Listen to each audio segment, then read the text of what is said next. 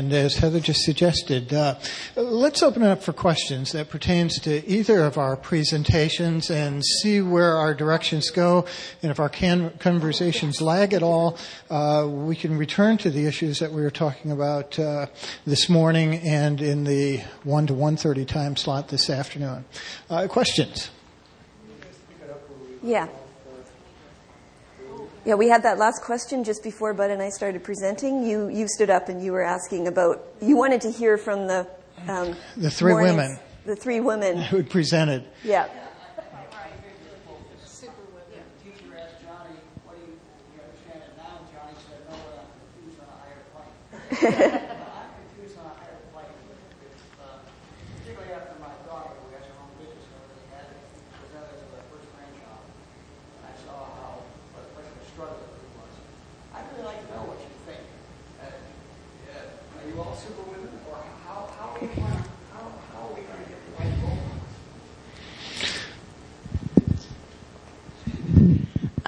I would be the first to tell you I don't think I make superwoman. I don't think that qualifies.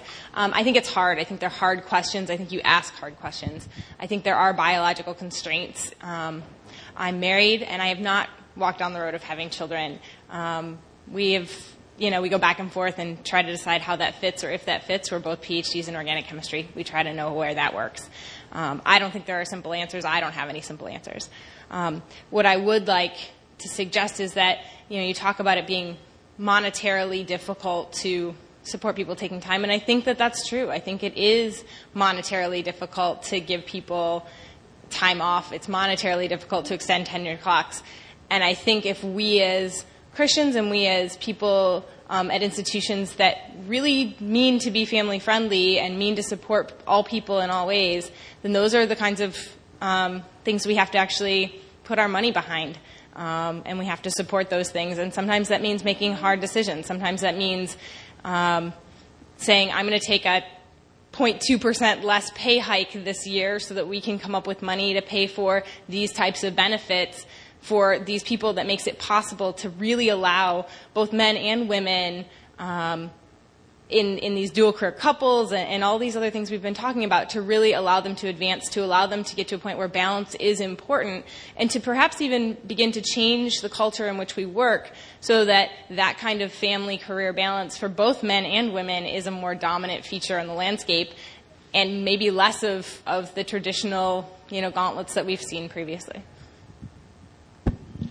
I would also say that probably the reasons that women make the choices you were talking about are not simple either. And some women may make that choice because they don't have the support of their spouse, or they're in a situation where their spouse is also a professional. Whereas, I had a slide that I took out of my talk because I had what women want, and then the second slide was what women need is a wife. They need a woman. If a woman had a husband who was fully supportive of what she was doing, they'd be much less likely to make that kind of choice. But on the other hand, I have to acknowledge there's probably women who really are more fulfilled by being a parent, and maybe, I think you even said in your talk, it's not that we're saying that there should be 50%, but just that the women who really want to do this should be given the opportunity.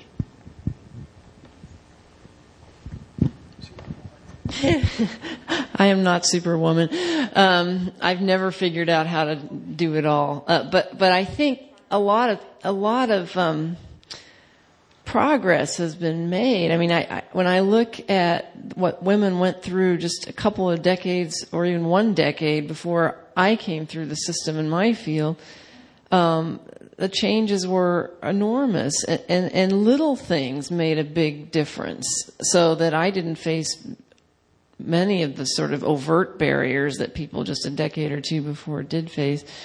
But I don't think we're quite there yet. And so the question you're asking is right on target, but I don't think there's a simple answer, because I think this is a question of, if we believe that improving our fields and improving, diversity is important for making our fields and our professions the best they can be, it may mean making some changes in that culture and the expectations both for women and men. It may mean making some sacrifices in terms of slightly more expense to pay for this kind of time off, or this or that or the other, the outcome being a better product in the end, both for that profession and for the larger society. And then as Christians, we have to think about enabling people to use their gifts to the best service of the world. So you're asking the right questions, but I don't think we have all the answers yet. But I think that there are little things that you can do. So it's not a, it's too hard to achieve. I think we are making progress, and little things that we're talking about, like today, make a difference. Of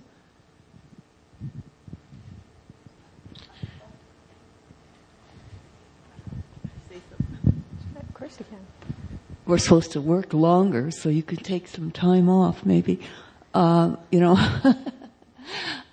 This is going to be the thing of the future. We're going to have to work longer, years. And so maybe you could take 20 years off to raise your family. I don't know. I worked 35 years. I'm not a superwoman, but we had 2 children and 6 foster children. My husband was professional, and I was also. We shared. We had to think out of the box. We weren't like everybody else. We did very well, I feel. But we had struggles, and you might have to hire someone and pay them quite a bit of money to help you sometime and do some real innovative things. It doesn't have to be always the institution that does it. What are you going to say? It's a difficult life, but everything's not easy.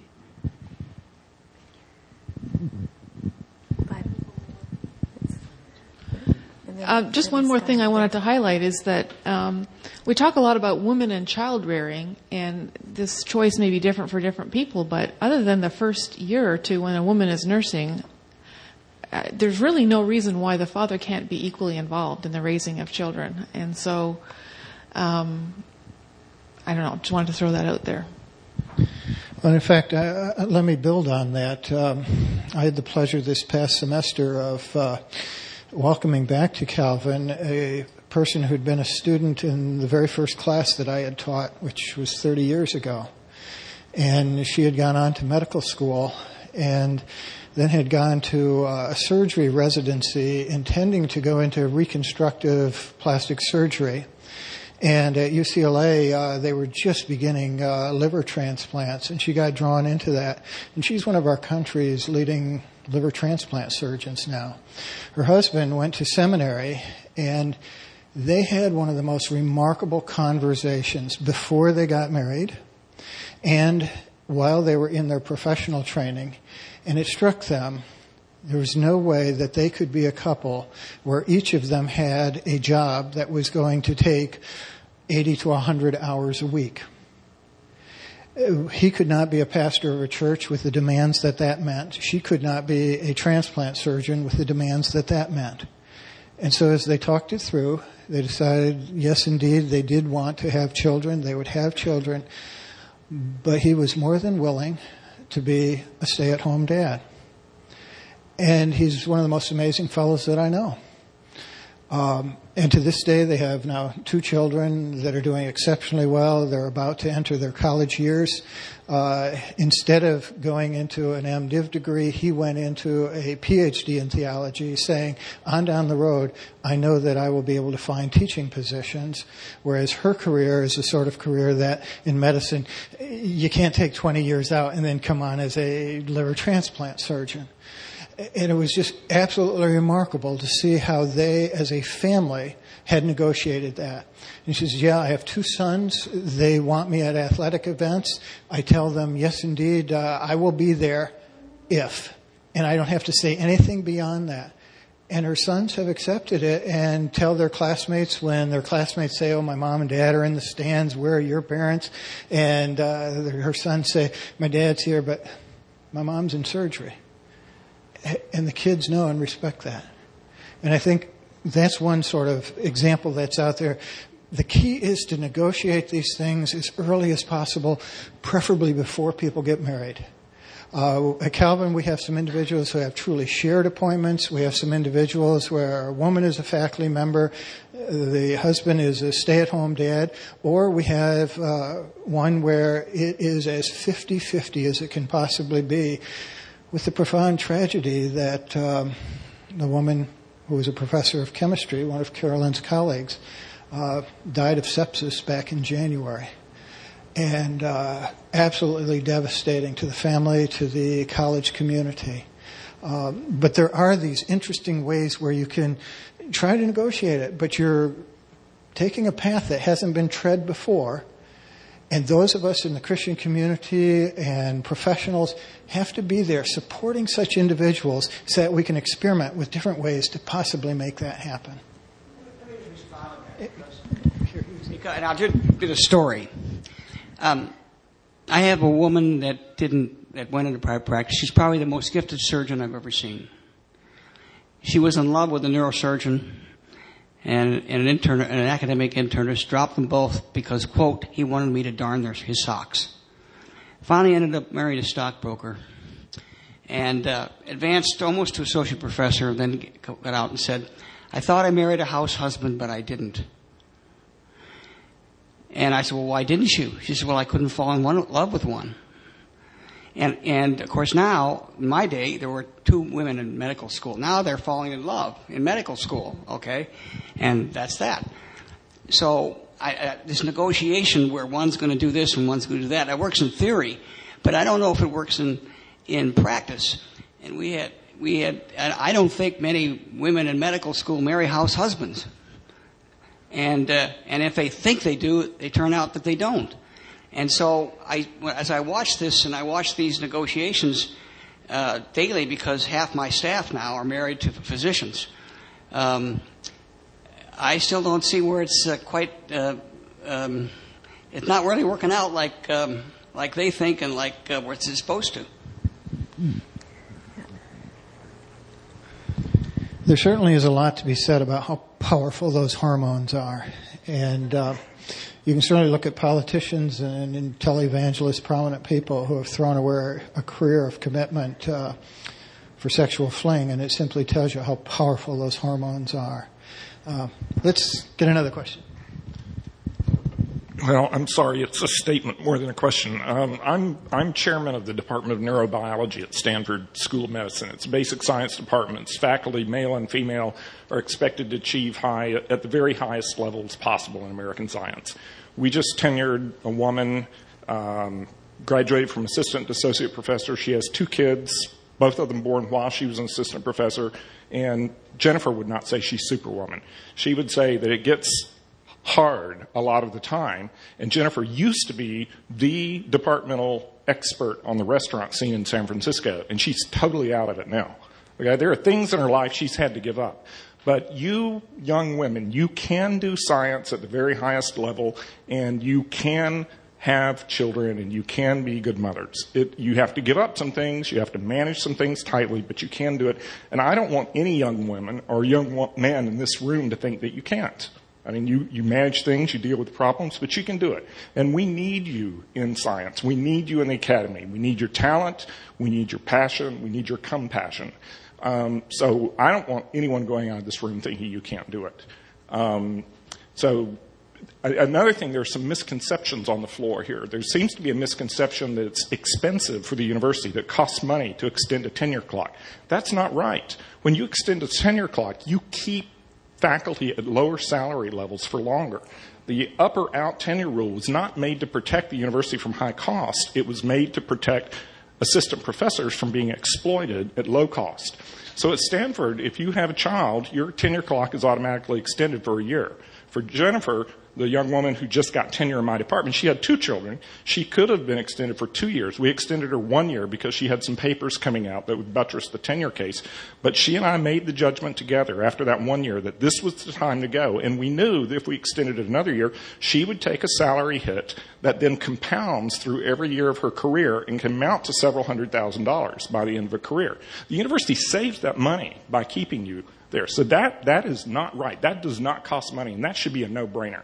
Now, providing child care does cost money, but Stanford has just started a salary bonus rule for faculty, male and female, with children of a certain age, and Stanford's making the decision to allocate money there instead of to new buildings instead of to whatever it could make out. I mean, these are just value decisions that get made by communities. And I think we as Christians need to be in there fighting on the side of women, on the side of families, and we need to be involved in our universities advocating these kinds of policies. So I think we need to get in there and see, where the humanly sensitive and progressive stuff is going on and get on the side of that and fight as Christians.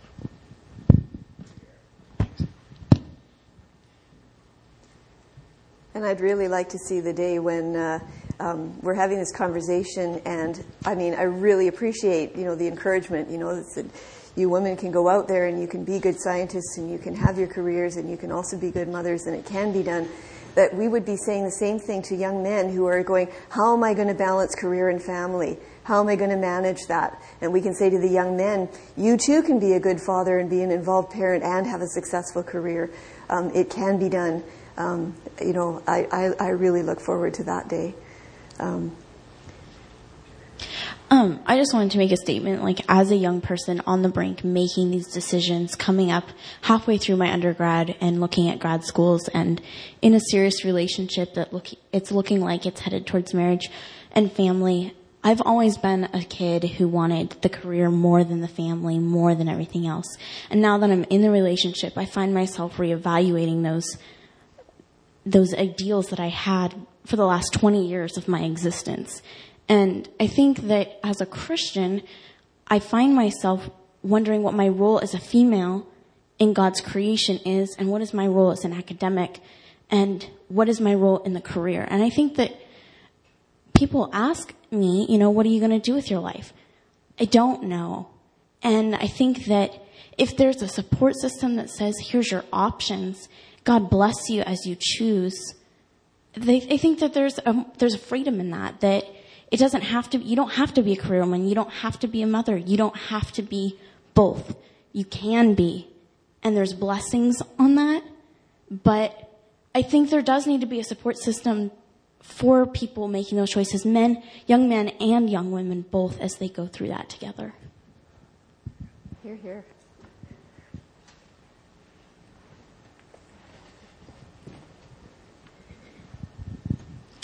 That's why we're having this conversation, so thank you for saying that. These are very hard. Sitting here, I can't help but I'm thinking of a lot of faces in my head right now of people who are not sitting in this room because they dropped out years ago. These are people I went to school with. I was a co-valedictorian in my high school class, and the other person I'm speaking of, another young woman, we did all our courses together. We studied together. We did everything together. She wanted to be a doctor. She went off to college. She's a straight A student, very brilliant. And one day during her college years, toward the end, in the middle of the night, she was studying in the library, and she just broke down in tears and called her mother and said, I realize I can't be a doctor because there's no way I can be a good mom and be a doctor. And so she dropped it right then and there with a broken heart because she had that calling. Now, there's nothing wrong with what she's doing, but what bothers me is why she made that decision. We should be able to follow, all of us should be able to follow the calling that we think we have for our gifts and talents. In fact, it's a responsibility to use them. And I see women making choices to drop their callings because of this perception that they can't do it. And that's another woman went through the PhD program. There were three of us studying three Christian women studying radio astronomy. Who would have thought at the same time in Cambridge between MIT and Harvard?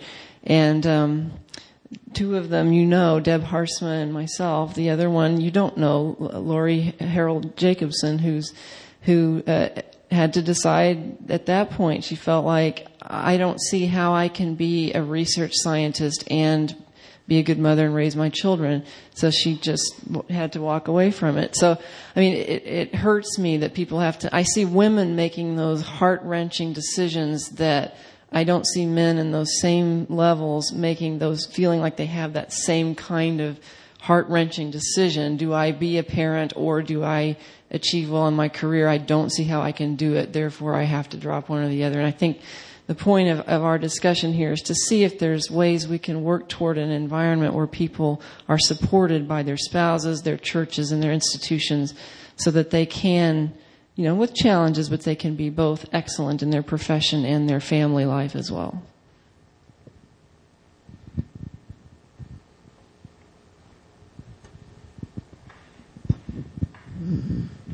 I'm thinking that there is something special in the drive of a woman to be a mother, and a good mother. But I'm also thinking that the business of getting a PhD or other doctorate is incredibly time-consuming and difficult. Don this morning mentioned that in the process of getting his degree, he got an ulcer. There are a large proportion of PhD candidates who managed to get an ulcer in the process.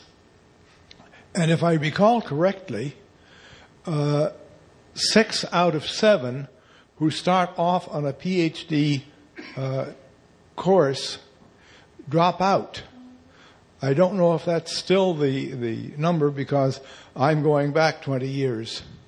But it is incredibly demanding, and it just puts an extra load from a woman's standpoint.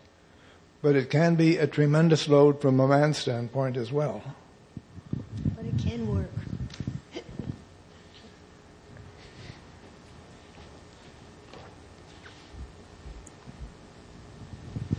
Thank you.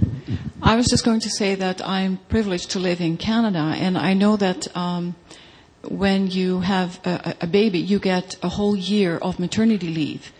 If you adopt a child, you also get a year. And the father can take 6 months or split it with the wife. And we're working very hard on subsidized daycare. And so I think those kind of things really support the women in having a career and raising a family.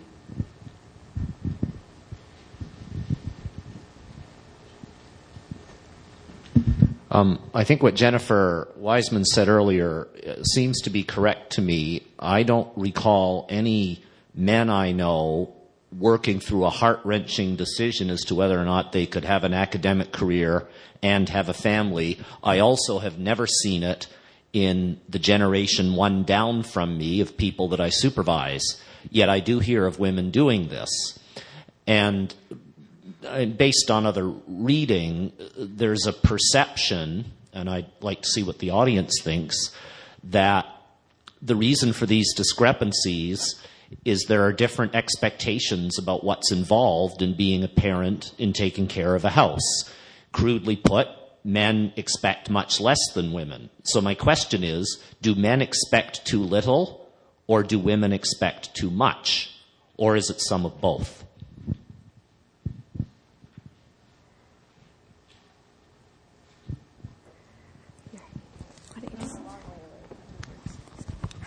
We'll take it from here and try not to choke poor Heather in the process. I don't know. We're all twisted. I guess I would say that I think it's a lack of communication. I have a colleague who commented recently that she loved having her kids and she had time for her kids, but she just didn't have the energy that she wished she had for both her career and her kids. And her comment was, I wish I'd had better conversations with my husband before we had kids as to what my expectations were, because I thought we were on the same page and it turns out we just weren't. And I think that that's something we can all take to heart. I think that there's a lot of expectation that goes back and forth where you say, oh, we'll share, and that means one thing to me and something else to my spouse. And I think, again, in talking about raising awareness and really talking through these things, I think expectation is everything. And if you can really get that type of thing out in the open, not just, oh yeah, we'll share, but what does it mean to me to say we'll share? What does it mean to you to say that we'll share? What are you willing to give up? What am I going to give up? I think that kind of conversation goes actually quite a long way to easing a lot of these issues sort of down the pike. I'll also never forget the day when our daughter was born, and she was born at home, and the midwives had finally left, and there was this little bundle lying on this bed, and my husband and I were standing on either side of the bed looking down at her, and after a long moment, he looked up at me and he said, "Thank goodness you know what you're doing, because I haven't a clue." And I looked at him and said, "What do you mean?" I haven't a clue either. And then he just looked completely horrified and said, "Oh my goodness, we're going to kill her." Well, she's about to turn 17. You kind of figure it out as you go. But, he was raised with the expectation that he didn't have to know how to do this. I was raised with the expectation that I would. And so right from birth, I was told, "You'll know how to do this." So I kind of had this, what we sometimes call stupid confidence, that it was just going to figure it out. And he didn't, because he was told, "You're a man, you're going to be incompetent at this anyway." Well, he's been a stay-at-home dad for 12 years. He's doing just fine. Thomas, go ahead. So I have just a quick personal anecdote. I'm a soon-to-be completed MD, PhD student who is married to an MD, PhD student. And unlike some of the experiences in the audience, I do have personal experience with heart-wrenching decisions as a male in supporting my wife and choosing a career where we can both find meaning. And I don't know if it's that I'm on the West Coast, because there is a sort of reputation in different parts of the country, but I have a lot of colleagues, both in medicine and in science, that have shared with me, Christian and non-Christian, the same sort of dilemmas. And so I would actually disagree with some of the perspectives that folks, male professionals and scientists in my generation, are re-examining their careers in a way that can support a family. And something Dr. Lang brought up earlier is that in medicine in particular, folks are choosing specialties where schedule is different than in an older model, or even in the current model of internist or surgeon. And I see that happening in academic scientific research as well, choosing careers moving in the direction of teaching rather than grant writing and principal investigator. And so I think that there's hope that there is direction moving from both sides, both in terms of expanding professional opportunities for women and also opening up new paths of fulfillment in the family life for men. Thank you, Thomas. I see that it is 3 o'clock. I saw one hand before I noticed it was 3 o'clock, so I'm going to give James the last word. Being the male contingent of this morning's session, I think that's just right.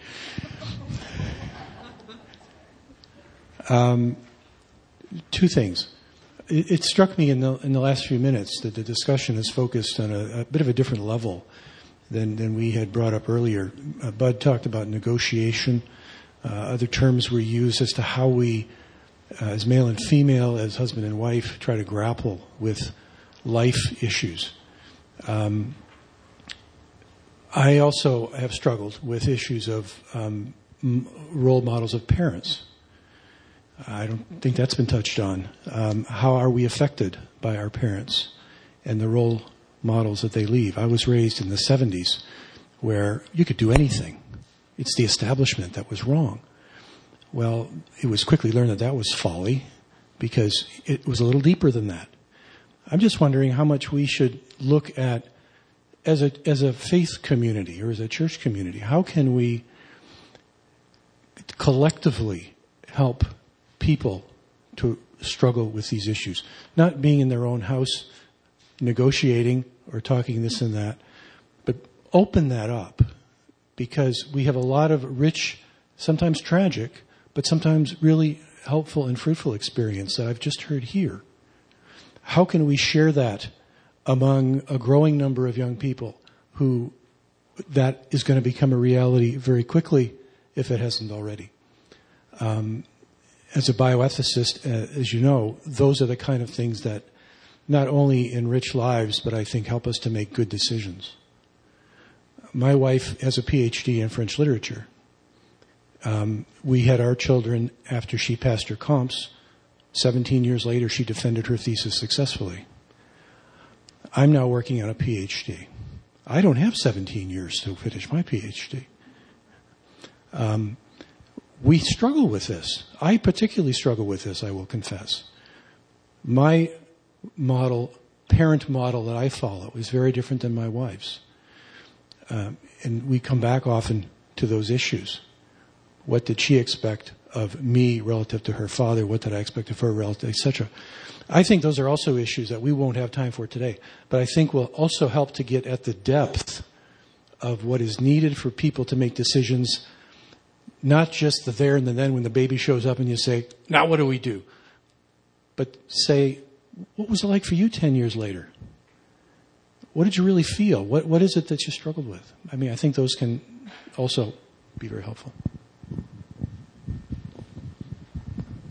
Well, this has been a fantastic symposium this morning and this afternoon. I'm glad that there's another 42 hours before this annual meeting comes to an official end. I hope that you will avail yourself of the opportunity over meals and during breaks and so on to talk with the various people who've presented or asked questions or made points to continue this discussion. And maybe we can find other ways to continue this discussion as well. But it's something that will really edify the church, the Christian community, each of us, as well as the American Scientific Affiliation. So thank you all for your participation.